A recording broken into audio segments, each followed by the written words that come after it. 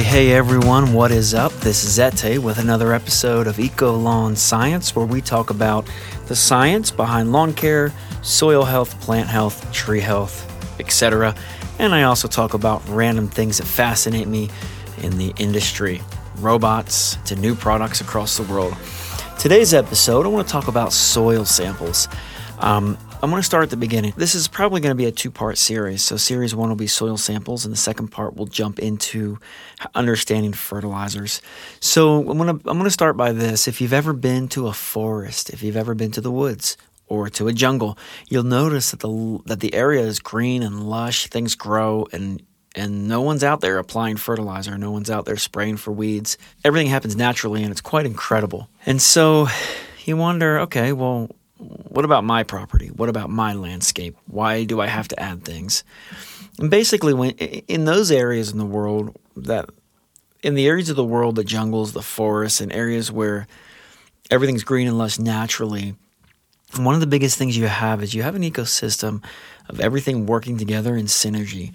You have different relationships between fungi and bacteria and earthworms and birds, and so they all work in this incredible cycle. And there's a couple ways in which nutrients are restored, but one is, an animal or I'm going to keep this simple in this one, but an animal, could eat another animal and leave some of the carcass or some of the bone, and over time it breaks down, replenishing the soil with nutrients. Often when animals are out eating natural things and they go to the bathroom in those areas, their waste breaks down and provides more nutrients. And so you have this continual cycle. And so what happens in modern day America is we build these neighborhoods and we build, these homes, and we want these perfect landscapes, but we don't have any of that ecosystem. We've kind of removed it. It's a very unnatural thing in some areas, especially, we're a mile high-ish. We're almost a mile high here in Utah. We have a mountain desert terrain. So there's a lot of complications, and everybody wants that perfect lawn. And, so to do that, because we don't have that natural ecosystem, that balance happening, we have to try to create ourselves. We have to add inputs and nutrients just for it to be green and healthy. And I'm talking lawn, plants, trees. Now, there's another episode we'll do on something called the soil food web. But for today's purposes and where we're going with the next episode, this is going to be more on, traditional lawn care. And so here we are. We have a lawn put in. A lot of the topsoil, the good topsoil, full of earthworms and life and beneficial fungi and insects, has been removed so that we could, grade it and grade it, put a house on it, put in a lawn. We basically rip everything out and destroy everything so that we can put in something and try to make it perfect. And so what happens is you lose a lot of the benefits, a lot of the natural life that's happening. And so you end up having a lawn with below the lawn a soil that is often sterilant, that is often pretty sad. I've seen it under microscopes many times, and there's not a lot of activity, there's not a lot of microbiology action happening. And so there we go. We've got to fertilize constantly. We've got to water. We've got to, mechanically control and help this property to look perfect. So that's the situation. The biggest step I find people overlook is the soil sample. People will go to the store. They'll buy bags of fertilizer. They'll ask the people at Home Depot or Ace or wherever you are, what do I do? How do I put it down? They'll go on the web. With not a great understanding of soil science, they will just buy the fertilizer and put it down, and often they'll over-apply, and often they'll under-apply, and they'll burn things. And the lawn may look good. They might put a ton of nitrogen down. The lawn greens up, and they're so proud. I got the best, greenest lawn on the block, the healthiest lawn, which often is not true. Often the greenest lawn scares me because it's like, what did you do? What off-balance thing did you do to have such a green lawn in some cases? And so the best way to do this is to start with a soil test. Let me tell you a little bit about them. Generally, when I have clients and I say, hey, let's do a soil sample, a lot of people won't do it. They don't want to spend the money, but it's so inexpensive, and it'll really give you a guide, and you can build a plan off of that's going to benefit your lawn the most. So here in Utah, you can get a soil sample from the Utah State University, their analytical labs, USU up in Logan. And you can go to their website, and there'll be a form, and there'll be a box and a little baggie, and they'll tell you how to pull the samples. They'll tell you how to fill up the box, and then you ship in the box. They break it down in the lab. They determine, and they can look at it and tell you, hey, this is your macronutrient, your micronutrients, and some other markers that they'll come and they'll tell you. And then with that information, with that data, you can create a good plan for what you need, not just a one size fits all. And so I want to dig a little bit into that and get a little more specific. So when you're taking the sample, it really depends on your goal of the sample. So let's say, I have a client that may have the lawn looks great, but there's a 20% of the lawn just looks bad. It doesn't look the same.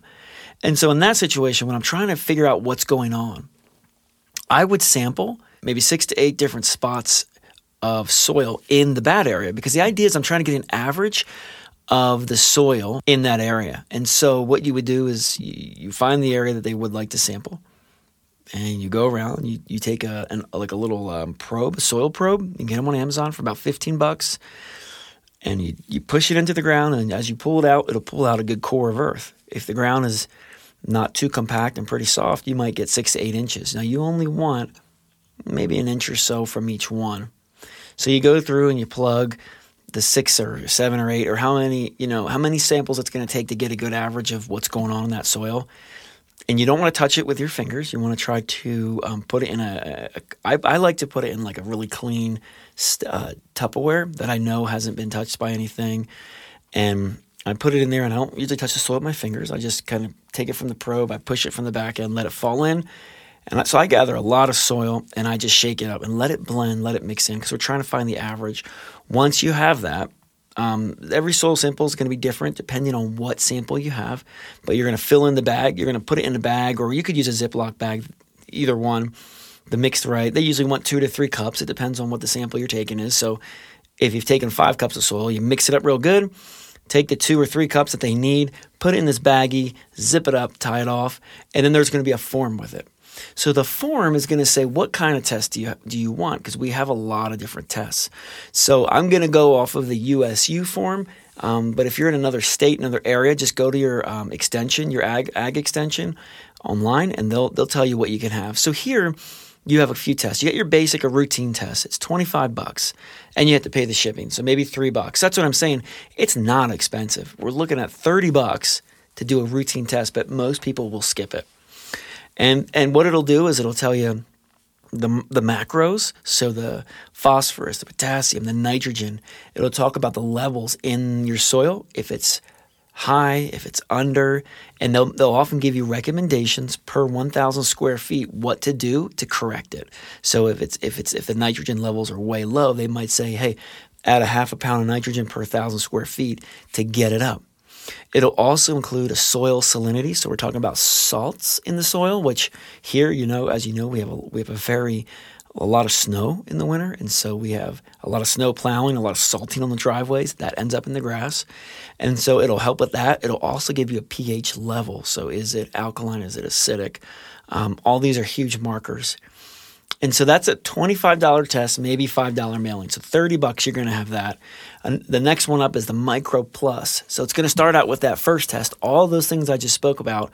But this one's going to even include your micronutrients.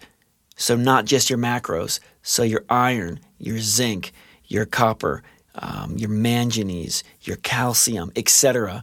And those are really important to have, because you could have a lawn that's got your macros dialed in. Maybe your micros are mostly, but you may find, whoa, it's deficient in iron. That's why it's chlorotic. And again, with the soil sample, you have the answers instead of guessing. And so that one's $35. So it's $10 more. So again, $35, $5 for shipping, $40 all in. You're going to have a game plan. They have a bunch of other ones. Okay, one of the things, the markers that they'll refer to is called the SAR, the sodium adsorption ratio, SAR. And it's basically the ratio of sodium, which is Na, to calcium, Ca, plus magnesium in the soil. So if you had a high SAR, that's going to cause a deterioration of soil aggregates, particles, and often results in like crusting or hard soil on the top. It's going to result in poor water passing through infiltration, which is massive in a lawn, in establishing a lawn. So this SAR is a really important number, and it's going to help you to understand how well is your lawn even utilizing or able to absorb all the irrigation and the water that you're putting down. Another one, it'll say organic matter. Organic matter provides the nutrients, the nitrogens, the sulfur for plant growth while improving the soil. And so generally you're going to want higher levels of organic matter. Things like compost, breakdown, nutrient breakdown, all these things are organic matter. They're also going to influence the effectiveness and the application rate of different herbicides that you're applying. So understanding the organic matter, if you're low on organic matter, things aren't going to work as well. Your fertilizers, your weed controls, you want to get that dialed in, and you want to make sure you have an accurate amount of organic matter. The third important thing that'll be on some of these samples is it'll say CEC. So that's the cation exchange capacity. Basically, it's the total capacity of the soil to hold exchangeable cations. And so this really influences the soil's ability to hold on to nutrients. So, if you're fertilizing and your CEC is way off, it may not be able to hold and utilize the nutrients. So you're not being effective. It also can provide a buffer against soil acidification. And so those are the three things on top of the macros, on top of the micronutrients, the salinity in the soil, the pH balance, all these things you can find out for literally $50 or $60 or less, including shipping. So if you're going to spend $500 a year on fertilization, on weed control, year after year, in my view, it would make sense to spend the $30 to $60, have the test done so that hey, I don't want my company putting down more nitrogen if I've already put it down. Or if you're doing your own lawn, hey, I don't need to put nitrogen. I need to bring in some more micronutrients. Or, wow, my CEC is way off whatever I'm doing. It's not really effective. So let's correct that. Let's add more organic matter. So again, it's just a guide. It's a guide for you. It's an important tool to help build a great lawn care program. And unfortunately, so many people will overlook it. The last thing I want to mention is if you do one, you want to do one consistently. So it's not you do one every 5 years because you need to see if you're making progress. You might do 2 in a season. Or if things look good and the lawn's pretty good, maybe you do one every other year or every year. Just again, some way you can continue to compare and make sure that your numbers are dialed in. So I hope this was helpful.